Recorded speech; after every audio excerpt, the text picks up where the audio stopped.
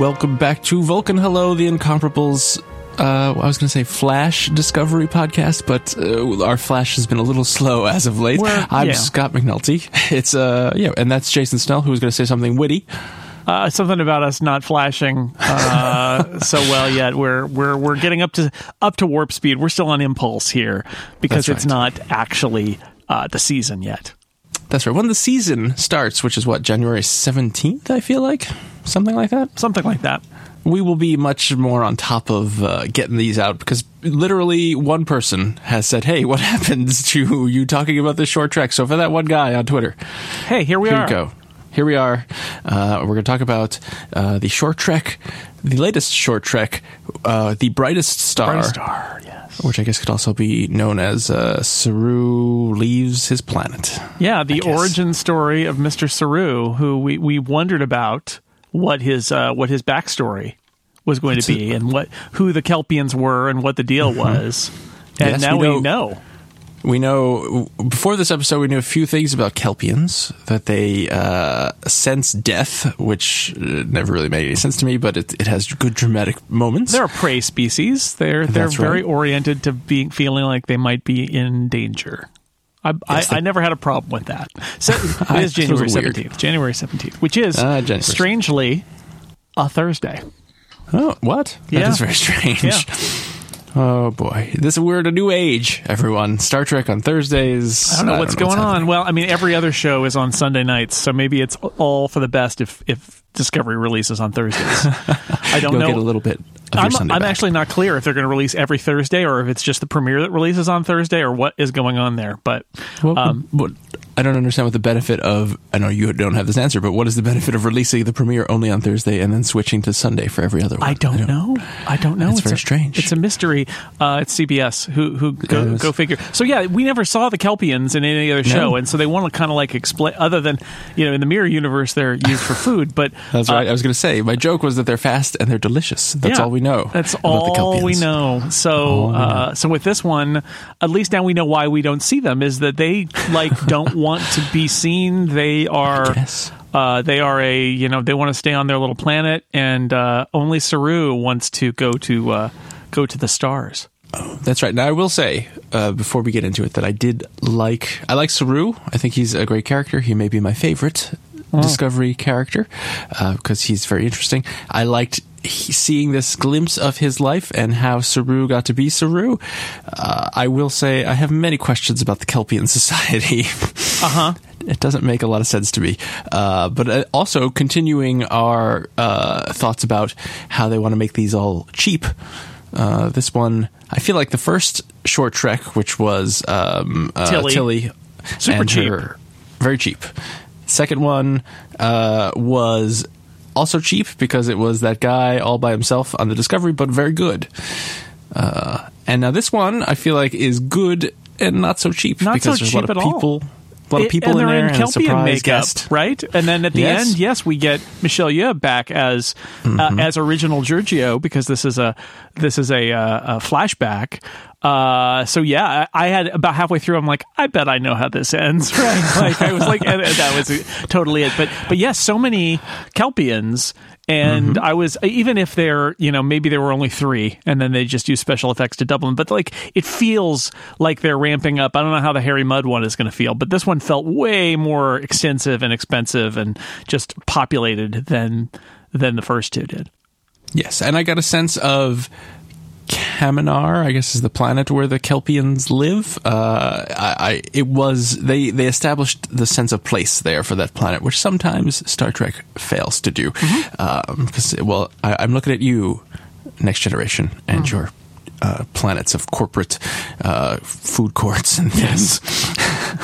A lot of gazebos. Listen, Scott, in the 80s, that's what we thought the future would be, food courts and gazebos.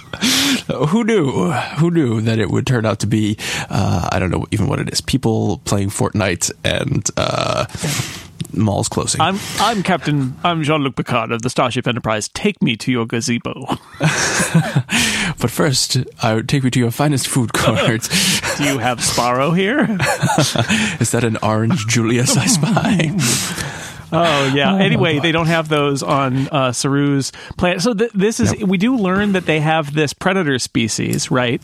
That they basically sacrifice. They offer up. They've been trained now to offer up some of the Kelpians and just give them to the Baul, which is like the Goa'uld on Stargate, I thought. Yes. And Saru's like, no, this sucks. I want to get out of here. Yeah, I guess every village, because at the last shot we see of Saru kind of looking over his the valley that they live in, I guess we see a bunch of different villages. So one assumes each village is centered around what I will call a hovering murder cylinder that murders a select group of people. In an indeterminate amount of time goes between murder cycles, it seems, and everybody's cool with it except for Saru. Saru says there must be something better. Yeah, and so he basically builds a radio. Yeah, and so we meet Saru's father, although I don't think we ever hear his name, and Saru's sister. As Saru's father it is some sort of priest and he leads like the ritual that people go and they get eaten up by the cylinder. And he's all about maintaining the balance and the great eyes watching over us all. And I guess every once in a while, some stuff falls off of a ship passing by. And I am not a parent, Jason, but it seems to me that if you have an inquisitive person in your home, you don't say, bring in a thing, and they say, what is that thing? And you say, oh, that is a piece of technology, but it is forbidden. Do not use it. And by the way, please, my most curious son, you are tasked with disposing of this thing. Maybe he knows what he's doing. Maybe, I mean, because otherwise he's just, very, very, very bad at his job of being a parent. Well, that's interesting. So you think that he's recognized that the Saru is unhappy, and he wants to give him a chance to attempt to create out of this piece of technology a beacon that he can talk to somebody. Well, I think maybe it's the how do I indulge my son even though there's this thing is forbidden, and the answer is to set it up in this situation where it's like, here is a forbidden piece of technology that you would probably really love. Go dispose of it. Right? Like, yes, I never will see it again. And so maybe that's there. I mean, I'm reading into it. That's some headcanon going on there, but I like it. But, or in this case, I guess it would be like bumpy, platey headcanon because these are the Kelpians. But I mean, yeah, it's either that or he is totally clueless about it. But I like that idea that this, because we've seen Saru. Saru is, I mean, honestly, this answers one of those questions, which is why don't we see Kelpians? Because the way Saru is portrayed, it's like they should be all over Starfleet, right? He is intelligent and dynamic and kind and like all these things that are all these positive traits, and yet he's the first one we've met, and now we know why. Is they're not allowed to go outside basically their little planet, which is weird because like they get to be harvested by that other species. I'd like to imagine that in 10 years, Captain Kirk is going to come to this planet and see the whatever they are, the Goa'uld, sure. and it's going to be like, this is stupid, and just kill them and be like, all right, your Kelpians are free now, because it's a really dumb thing. And maybe it is a dumb thing. And the Kelpians, at first I was looking at it and I thought, well, maybe they don't know about technology, and so they're kind of, awed by this, but it's clear that they understand the technology, what it is they can write, so they are not stupid. They're just artificially kept here, one assumes, by the Baul as veal on this planet, so they pop down every once in a while and take some. It also makes you wonder, how could Saru, once he's in Starfleet, how could he not be agitating for Starfleet to stop this from happening? And my understanding is that at a convention somewhere, Doug Jones basically said, we have probably not seen the last of Kaminar, his planet.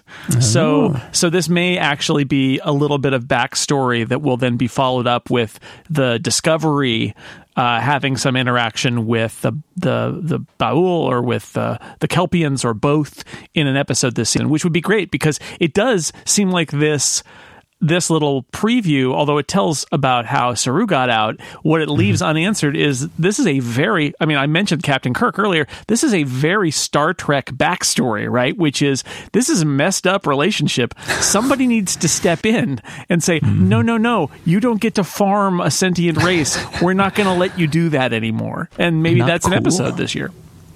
Yeah, and it could be that it would be interesting if they come across some Baul or however the heck they say it, and Saru recognizes who they are, and then that leads to him wanting to save his family or whatever. Maybe so. Maybe we're going to learn that Captain Pike also thinks your civilization is stupid. In this case, they are correct because it's not cool. I am against it. But I like this one a lot. I like the backstory. Seeing Doug Jones as Saru, again, it's been a while since the first season. He's so good. They're so lucky to have him.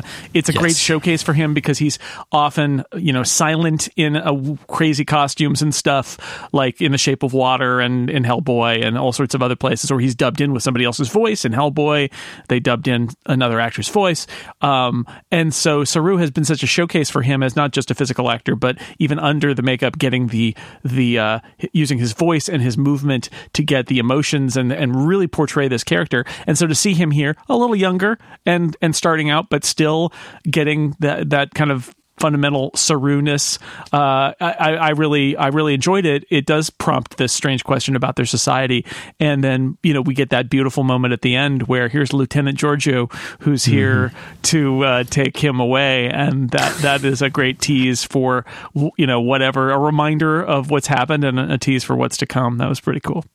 That's right. And she, as soon as I saw her, I thought, how is she doing this? She's breaking the Prime Directive. But they, knowing nerds like me, were screaming at their televisions that, what about the Prime Directive? She says, we've never gotten, you caused quite a stir, Mr. Saru. And I had to get a whole bunch of, laws bent so that I could come here and scoop you up. Although you must promise to never come back and never think of your planet again. Well, the fact that they're being harvested by a civilization with transporter technology would seem to me the big loophole, right? Which is they're already being interfered with in a way.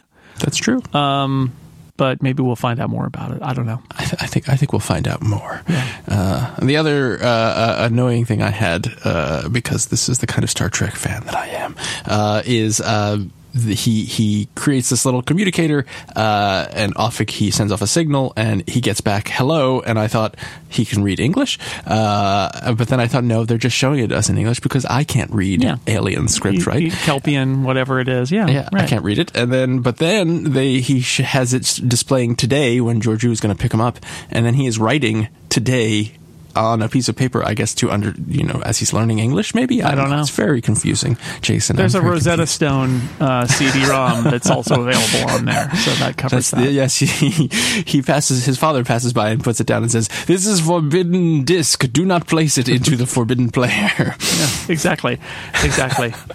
So, yeah. But yeah, I think it was good overall, despite my quibbles. I did think it's a good, interesting character study into Saru and explaining how Saru got to where he is. I liked there was a nice little moment between him and his sister when they're out at the dark, and he's like, I want to stay out here and look at the stars, and she reminds him to look down as well because there are beautiful things down here as well, and he's about to leave the planet, and so that's kind of touching because he's clearly he loves his sister and his father, but he is destined for other things, so off he goes. So they pack a lot into 15 minutes. Yeah, good stuff. I think they've definitely, like everyone I've been more impressed by so far. So you're, good luck, Harry Mudd. Well, that's the thing. I don't know. Harry Mudd is one of those characters that we'll see what they can do. Although it's a brief, constrained amount of time, so I think it'll be fine. It's a real slice as we said. It may just be maybe it'll be funny. I hope it's funny. I hope it is funny. And as we said when we were talking about the Harry Mudd episodes of Discovery, Rainn Wilson does a remarkable job as Harry Mudd. Yeah. So I look forward to seeing him get kicked by Klingons. Yeah, that's right. It'll be good. It'll be great. And that's because we waited so long for this one. That's pretty soon. That's in a couple of weeks. That's January 3rd. That's right. That one is coming out. And before we wrap up, we should just talk briefly. They released maybe yesterday, day before, depending on when you're listening, weeks ago, a final season 2 Star Trek Discovery trailer. Yes. Where we see all kinds of things happening and uniforms, and Spock has a scruffy beard. Lots of Spock in this one. There's a lot of Spock in this. So what do you think now that we've seen a little more of this actor's, whose name I do not remember, playing Spock? What are your thoughts? Ethan something or other. There's a moment toward the end where he says, where Pike says, "Is that a smile?" And he says, "Yes." And it's like, and people might freak out about that, but I remember Spock in the cage as the women and on the monitor shouting and he was much more emotive then, and I think they're going with that. I think and in where No Man Has Gone Before too, a little bit, the two pilots. So I think maybe they're kind of leaning into that they're saying this is a younger, more emotional Spock, and that something happened between here and when we see him on the Enterprise with Kirk, that maybe he's more restrained than he is here. And I think that's the implication from this and the other trailers that we've seen, that this, the mystery of the Red Angels and the 7 red bursts in the galaxy, and this prophecy of galactic Armageddon, which we get in this one. There's a little more detail there. This is obviously a big thing for Spock in his life and career, and maybe we're going to see some character development of Spock here, which is kind of fun. It all looked good, and my concern about it is partially that it's super plot heavy, which that's fine. It's a trailer, but all the talk about this season from the people behind it is that it's going to be lighter and more fun than the first season, that they felt like that went a little too dark, and I see no evidence of that from this trailer. So I hope it's true. A little more episodic, a little lighter, little more fun than galactic apocalypse averting prophecy whatevers. What is not fun about trying to stop something from killing all sentient life in the galaxy? Yeah, well, I don't know. Tribbles? Anything. So I wonder about that. And the other thing that gives me pause, I thought the trailer was great. I'm really looking forward to this season. The other thing that gives me pause just is that obviously they're playing up on the fact that this is a season that's got Pike in it, and it's got Spock in it, and it's got Emperor Giorgio, who is now working for the secret operations spy group inside of Starfleet. Okay. Those are not main characters of Star Trek Discovery. I guess that's part of they're new and they're new toys, so I guess why you show them. But I did have that moment of with all those shots of Pike and Spock where I'm like, this is Star Trek Discovery, right? I really want to see Burnham and Saru and Tilly, and those are the people I want to see on this show. It's their show, right? Right, and I think Burnham gets to say maybe 2 lines in the whole trailer, which is surprising. Saru says one kind of inspirational thing about no cataclysms on Discovery's watch or something like that. Yeah. But the rest of it is the Pike and Spock show, really, with starring special guest Emperor Giorgio. Yeah. It's and again, if I were here's the thing about the internet is I'm sure that people all over the internet have totally freaked out about that, because it's like, oh, what are they doing? And I'm kind of okay with it because it's marketing. It's a trailer. It is they're trying to get across. There's some excitement about Captain Pike and Mr. Spock, and they want to get people who are intrigued, who didn't watch the first season, to watch this, or to go back and watch the first season on streaming. Admiral Cornwell's in the trailer too, which I knew she was. I knew she was in it because the actress posted something that they retweeted from the Star Trek Discovery Twitter account about being on the set. But it was nice to see her, because I actually liked Jane Brooke last season, and I wanted to see her again. So that's cool. I was happy to see her. Yeah, and we get a little Ash Tyler where he looks like he's kind of like the combination Klingon human crossover link, kind of missing link guy, which is kind of cool. Right. So it's all good stuff in there, and I just I think the trailer is trying to get people excited and intrigued, and everybody knows who Spock is, so throw that in there. But we'll true. see. My other concern is that we've now seen like the first 6 episodes in this trailer, like literally, because my other concern is with all this Spock. Like, I was kind of under the impression, based on when they cast the actor, that Spock wasn't going to even show up for the first 5 episodes. And if that's true, that like this whole thing about like, oh, the red bursts and what are they, and Spock knows, and they're the red angels and all that, I feel like now, do we know most of the plot of the season? Because that's not great either. So I don't know. Yeah, it'll be interesting to see, because I remember when we talked about the season finale, we thought it would be funny if we don't see Spock for episodes and episodes, but all of the marketing is really leaning, and rightly so, leaning into, if you have a Spock, you use Spock. Yeah, maybe he's at the end of episode 1. I mean, at this point, given these trailers, he better be on the episode at the end of episode 1, right? Like, we were concerned it was going to be the search for Spock, right, the whole season, yes. But that does not seem to be the case. No, Spock we know where he is. He's writing on the floor again. Yep. Oh, Spock. He's seen a vision. There's all that. Also, there's a bunch of Klingons in this, which is with hair. That's and we see L'Rell again, and of course Ash Tyler, the secret Klingon, who's not so secret anymore. So I'm wondering how they factor into this too, because we definitely see some Klingon fights going on. And that's the great mystery, is that season 1, the Klingons were part of the whole story. How they factor into season 2, now that the war has been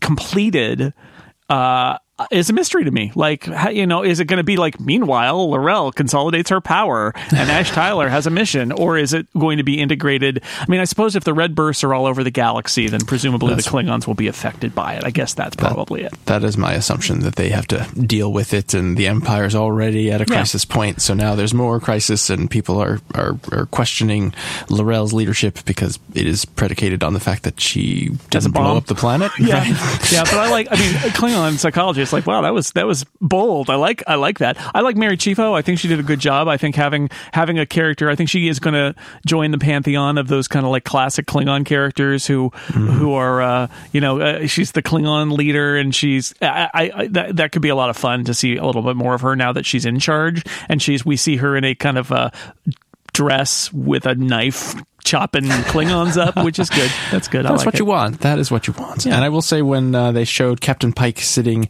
on the Discovery Bridge in his little Enterprise uniform, I don't know what to call it, but the throwback to the original series, the gold uniform instead of the kind of blue of the Discovery crew, right? Yes. Marisa, my wife, turned to me and said, he looks like a 1960s Star Trek captain. And I said, I think it's the uniform.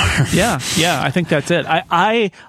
Scott, honestly, I am so fascinated to hear the explanation of how the uniforms are different, because now we've seen the Discovery uniforms, which they've got their blue with the gold or silver kind of like going down the sides and all of that, and then they've designed these classic Star Trek takes on the classic Star Trek. They're they've got a seam, they're like a jacket almost, they've got running down the front, and they wrap around, but it's command gold, science blue, and all your favorite colors. You're about to die red, right? Mm-hmm.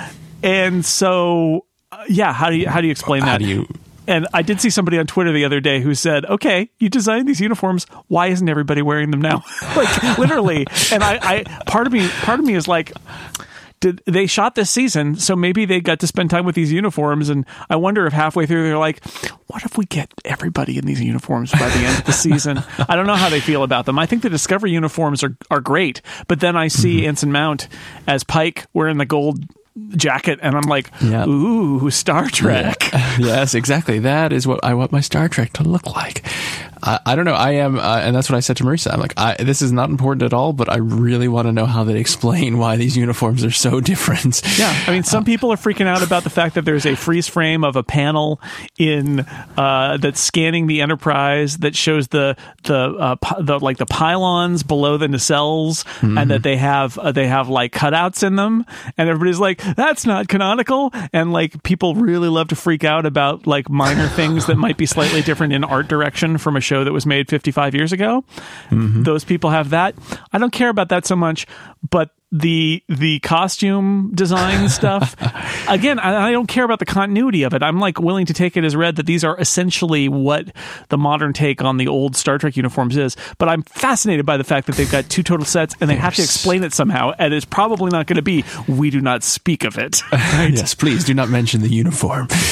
Yeah, it's, well, Starfleet. Did you guys lose a bet or something? You have to wear those uniforms? Starfleet doesn't have a great consistency with their uniform distribution, so maybe it's just the Enterprise has been off on a mission, and they get back and they find out, oh great, they've changed the uniforms again, and nobody told us. Yeah, actually, that's what I keep thinking is that it's going to ultimately be something like Burnham saying, Constitution class gets the uniforms first, huh?